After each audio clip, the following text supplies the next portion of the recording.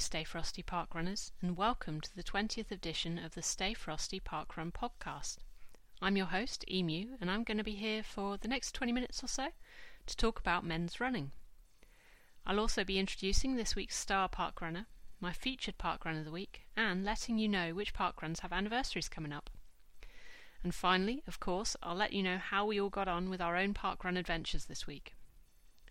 If you'd like to get in touch and let me know about your own parkrun experiences, which I'll be happy to give a shout out for, then you can drop me an email to stayfrostyparkrun@gmail.com or leave me a message on the Stay Frosty Facebook page. Now, it's on with the show. This week I'd like to look at running for men, and I'm going to kick things off by looking at a few differences between men and women when it comes to running. When you look at the fastest runners in the world, men are generally faster than women. I've always known this, but I've never really given it much thought. When you start looking at the physical differences, though, you begin to realise why this is. First up, men's legs consist of about 80% muscle, whereas women's are only about 60%. And on average, women tend to have smaller lungs than men, meaning that men can get more oxygen into their bodies with each breath, which is essential for running. Men's hearts are generally larger, again aiding the oxygen supply to getting into the muscles when it's needed. This article, which I'll reference on the Facebook page after the show, also states that men's legs are longer than women's, but here I'm going to pick a small bone and say on average men's legs are longer than women's, because this isn't always the case. Certainly isn't the case with me and Jay. But for men on the whole, this means that there is more room for muscle and capability for a longer stride. In addition, men's narrow hips mean that the quads are positioned directly below the hips in a straight line, whereas the wider hips on a woman means that the quad muscles have to work around a corner as opposed to in a more efficient straight line. This, of course, is a generalised description of differences. Some women have narrower hips and longer legs, making them physically more well adapted for running. Interestingly, research indicates that due to hormone differences, men are better at developing muscle, whilst women are better at developing fat. This might sound like a negative for women until you consider the usefulness of having a little extra fat reserve when you're running extremely long distances and you need to use your fat reserves for energy. I'm thinking of ultramarathons here, for example. I also know this is a sensitive subject, but whilst I was doing this research for this podcast, I came across an open letter addressed to men from female runners. I understand that not every woman feels the same as this lady or has had as bad experiences as this lady has had. Please see my Facebook page for the link if you'd like to read this letter. But I also know it's definitely a point worth raising. As a guy, if you're out running, and more often in the dark I would say here, and you see a female runner doing the same, you need to just be aware that you are a potential threat as far as she is concerned. You might be the nicest man in the world with a wife and kids, an elderly mother who you take care of. Doesn't matter, because she doesn't know that. It would therefore be nice, if you're running up behind her, if you could cough or announce yourself in some way so that she knows that you're there. She may not respond, but at least you've let her know that you intend to overtake her. If she speeds up as you approach, it is possible that she's running away from you. It might be nice if you could ease off the gas for a minute and let her pull away to a distance where she feels safe.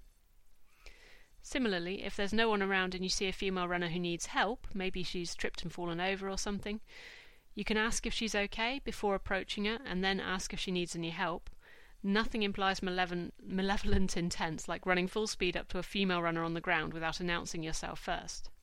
They're all sort of simple common sense things, but if you bear it in mind when you're out on your next night run, then they could make all the difference to someone. Also, as a final thought, it is never ever a compliment to yell things at a woman, running or not, from your vehicle as you pass by. Doesn't make you look cool, doesn't make you look attractive. It makes you look like a sleaze. At best, she'll be left a little perturbed, and at worst, she'll feel threatened and afraid to go out alone thereafter. I have to apologise here to the vast majority of men who I know are not like this and are considerate when they're out running or driving, but as always, unfortunately, it's the few that give the majority a bad name. Sorry to veer off onto rather a preachy note there, but I always strive to include things on my pod which I feel are really worth saying. But back to the topic at hand, and I'd like to look at if there is a best age to be running as a guy. Now, I had a bit of a dig around here, and generally the statistics tended to be for both genders, but the peak age was surprisingly high, from your late 20s into your early 30s. And this is on average, of course, because there are record breakers in their early 20s and there are record breakers who are in their late 30s. However, studies have shown that beyond the age of about 35, performance tends to decline by about 5 to 15% per decade, depending on the individual. The article I've referenced here, see Facebook again, goes on to state that among the top 10 finishers in marathon distance running, time slowed by about 10.5% per decade of age for men. It's not all doom and gloom though. Although performance does decline with age, this can be slowed by remaining active, and it also has very good cognitive benefits like improving your working memory, your focus, and your task switching ability. When you search, there are also many people who run past the age of retirement and speak about the benefits of doing so.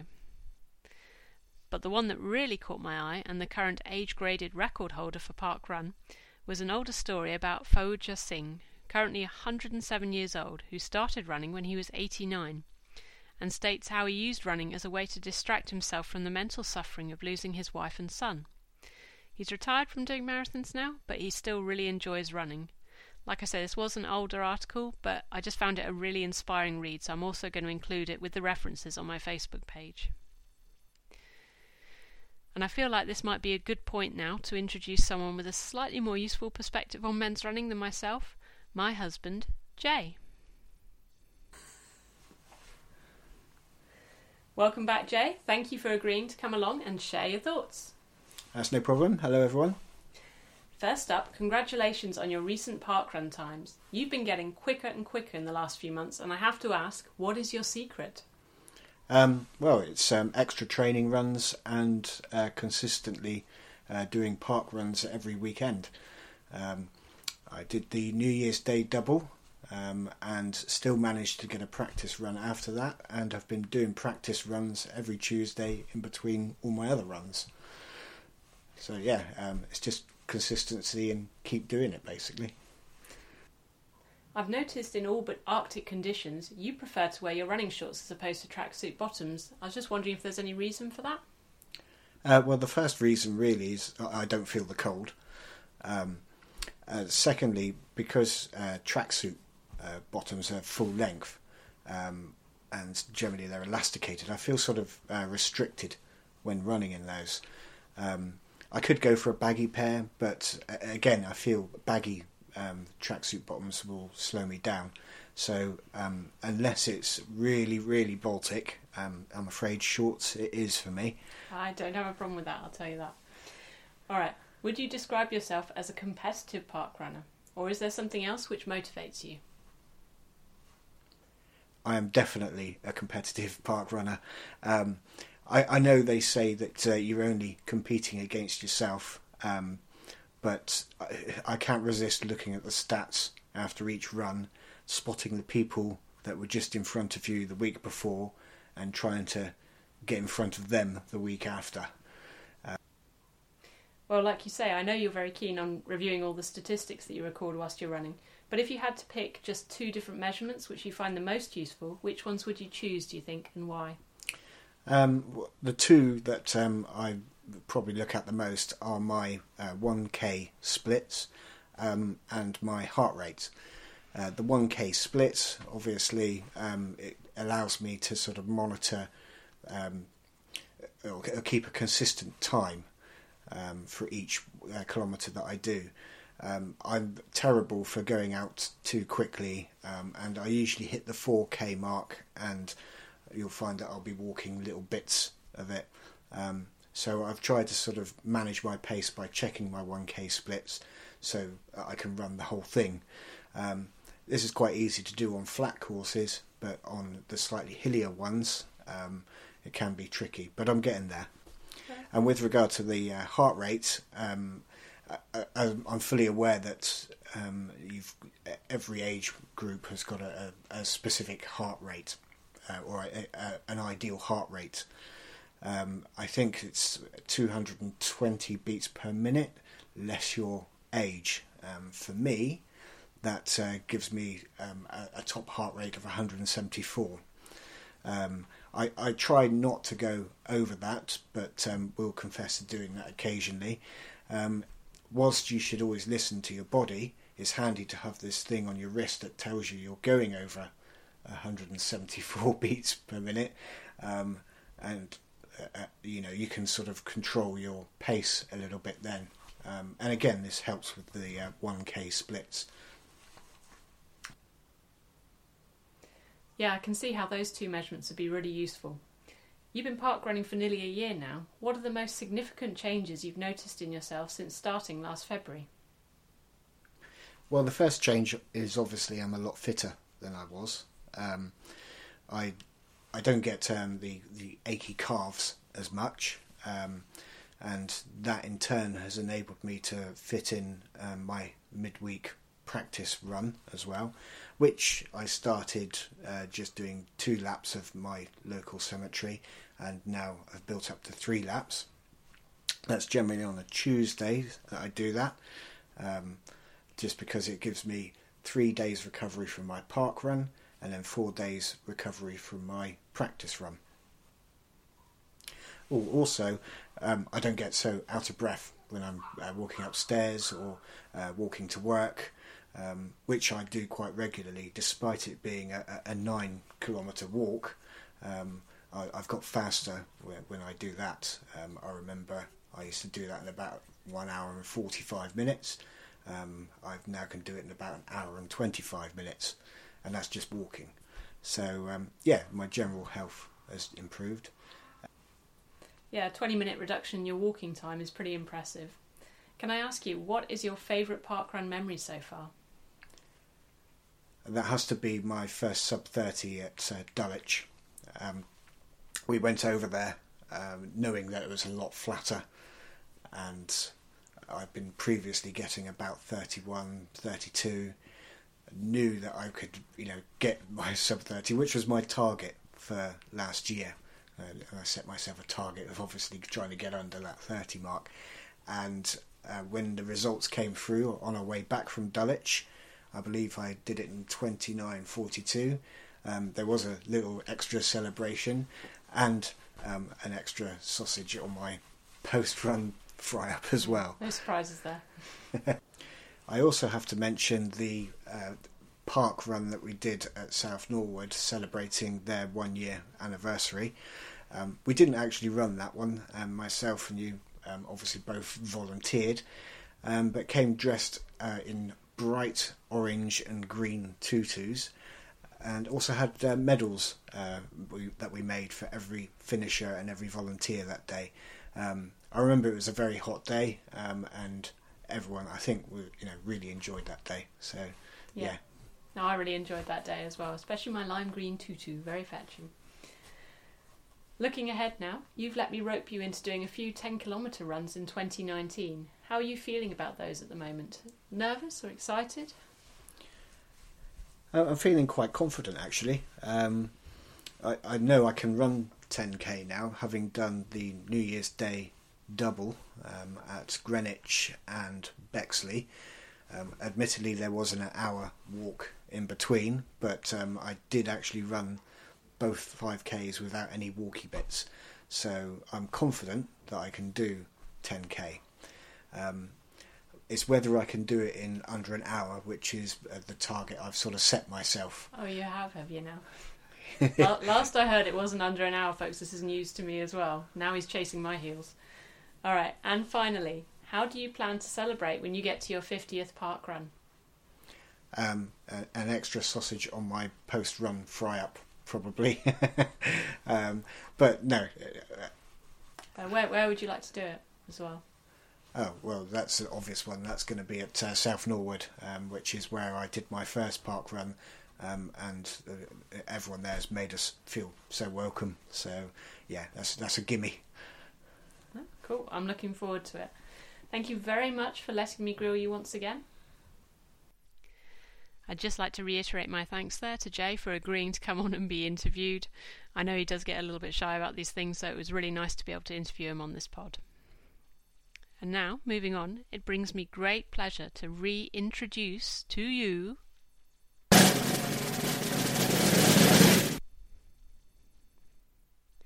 my sister Nikki. This week, not only did she run her fastest time ever in 23 minutes and 13 seconds, but she was also the first female finisher at Barking Parkrun. It's not her first time being my star parkrunner, and at this rate it certainly won't be her last. Well done, Nikki. If you know someone who has done their first ever parkrun, got a new PB, or any other achievement you think deserves a mention in my Star Parkrunner segment, simply drop me an email to stayfrostyparkrun@gmail.com or leave a message for me on the Stay Frosty Facebook page. I'd love to hear your nominations and your parkrun stories. My featured parkrun this week takes us to Greenwich Parkrun in London, which was the setting for the first of our New Year's Day double. Greenwich Parkrun is in Avery Hill Park, and you can get there by catching a train to Falconwood or New Eltham train station and then walk about 15 minutes to the park. Or you can catch buses B15, 132, 162 or 286. As always, driving is discouraged, but should you wish to drive, the address is Avery Hill Park, Bexley Road, SE9. The course is on a mix of tarmac paths and grass, and you complete 3 laps for the full 5 kilometres. As I've mentioned before, this is a fairly hilly parkrun. You start off the lap uphill before having a long gentle downhill and then back up again just before the end of the lap. The final little bit is thankfully downhill as well, as you run into the finishing funnel. There are 2 unisex toilets at this parkrun, but if I'm honest, the queues were so long before and after the run that Jay and I actually didn't bother using them. Also, judging by the reaction of some of the park runners exiting one of the toilets, I'm guessing that they aren't necessarily the nicest toilets either.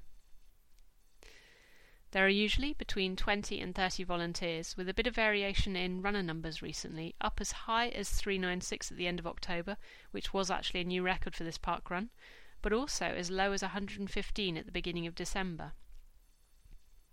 To date, there have been 473 parkruns, which makes the start date for this one the 6th of March 2010. We both enjoyed running this event, even with the undulations, and due to the proximity to Bexley Parkrun, we were able to fairly easily walk from here to Bexley to do the New Year's Day double.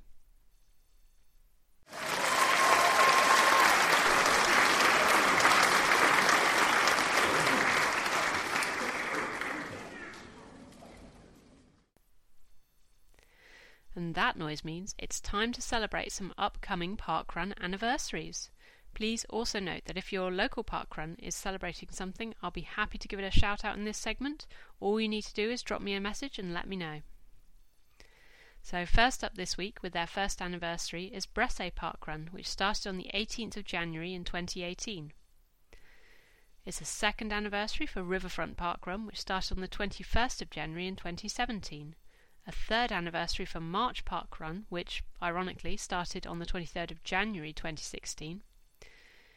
Widnes Parkrun is celebrating their 4th anniversary after starting on the 17th of January in 2015.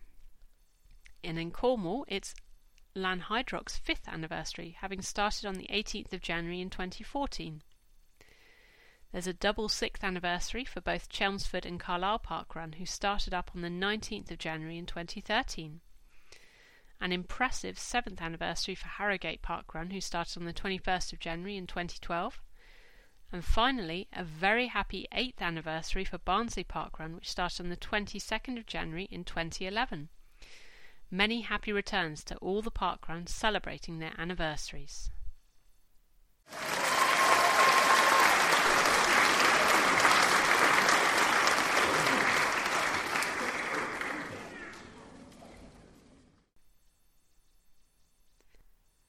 And now, of course, I'm going to have a look at our parkruns for this week. So my sister, as I've already mentioned, is my star parkrunner. She ran at Barking this week and finished in a new PB time of 23 minutes and 13 seconds. Once again, well done, Nikki. That is an absolutely amazing time. Jay and I decided to peel off and get our letter H and C respectively. So Jay was out the door this morning almost before I'd rolled out of bed, and he travelled all the way up to Hackney Parkrun. As the second flattest parkrun in the country, Jay was looking forward to running Hackney, which showed very much in his completion time of 27 minutes and 21 seconds, an overall PB for him, and he is certainly hot on my heels now. I went to Clapham Common Parkrun today to get a nice double C for my parkrun alphabet. along with what felt like the entire population of Wandsworth. There were 1,019 parkrunners at Clapham Common today, so they very sensibly had self-seeding at the start. Unfortunately, what I didn't realise was that people seemed to place themselves in a quicker bracket than they thought they could run. Consequently, the start got very choked up for quite a long stretch as people jostled to find a position where they were running at their natural pace. Add into the mix a bit of a bottleneck before you come out into the park proper, and it was quite hard to try and get into a good position, shall I say, on this particular park run. The large numbers also made it very difficult for the volunteers to keep the order of everyone at the end when finishing funnel kept getting choked up. So I was actually issued with finishing token number 651, but ended up on the results table in position 648. However, I did have a chat with the lady who actually finished directly in front of me, so I know that they've got the order correct, so I'm not too concerned about emailing them to correct it, especially considering there are probably 1,019 other people who are thinking the same thing as I am. I ran round today in a time of 29 minutes and 19 seconds, which I'm satisfied with, but I feel like I could have gone quicker. So much so that I still felt full of energy after I'd finished and decided that I would jog part of the way home. Sensible decision, I'm sure. So I grabbed a dirty McDonald's breakfast. I know that's not a sensible decision, I just couldn't help myself. Then I walked for 30 minutes to let the food go down before I jogged 3.6 kilometres, and then I decided to jump on the train because I was running a bit late to meet Jay in Croydon and do our usual weekly shop. And that's it for all of our park runs this week. And next week, in a slight alteration to my intended schedule, I'm actually going to be attempting an unbiased overview of a slightly controversial topic, which is barefoot running. This is largely due to a lovely Christmas present which was bought for me, a book titled Born to Run by Christopher McDougall, which I recommend that you read if you haven't done so already, but I get the impression that a lot of people have already done so. But I'm going to give you more on that next week. So for now, it's time for me to wish you all a very pleasant week. I hope you've had great park runs this week. Thank you very much for listening. Stay frosty, park runners, and I'll see you all next week.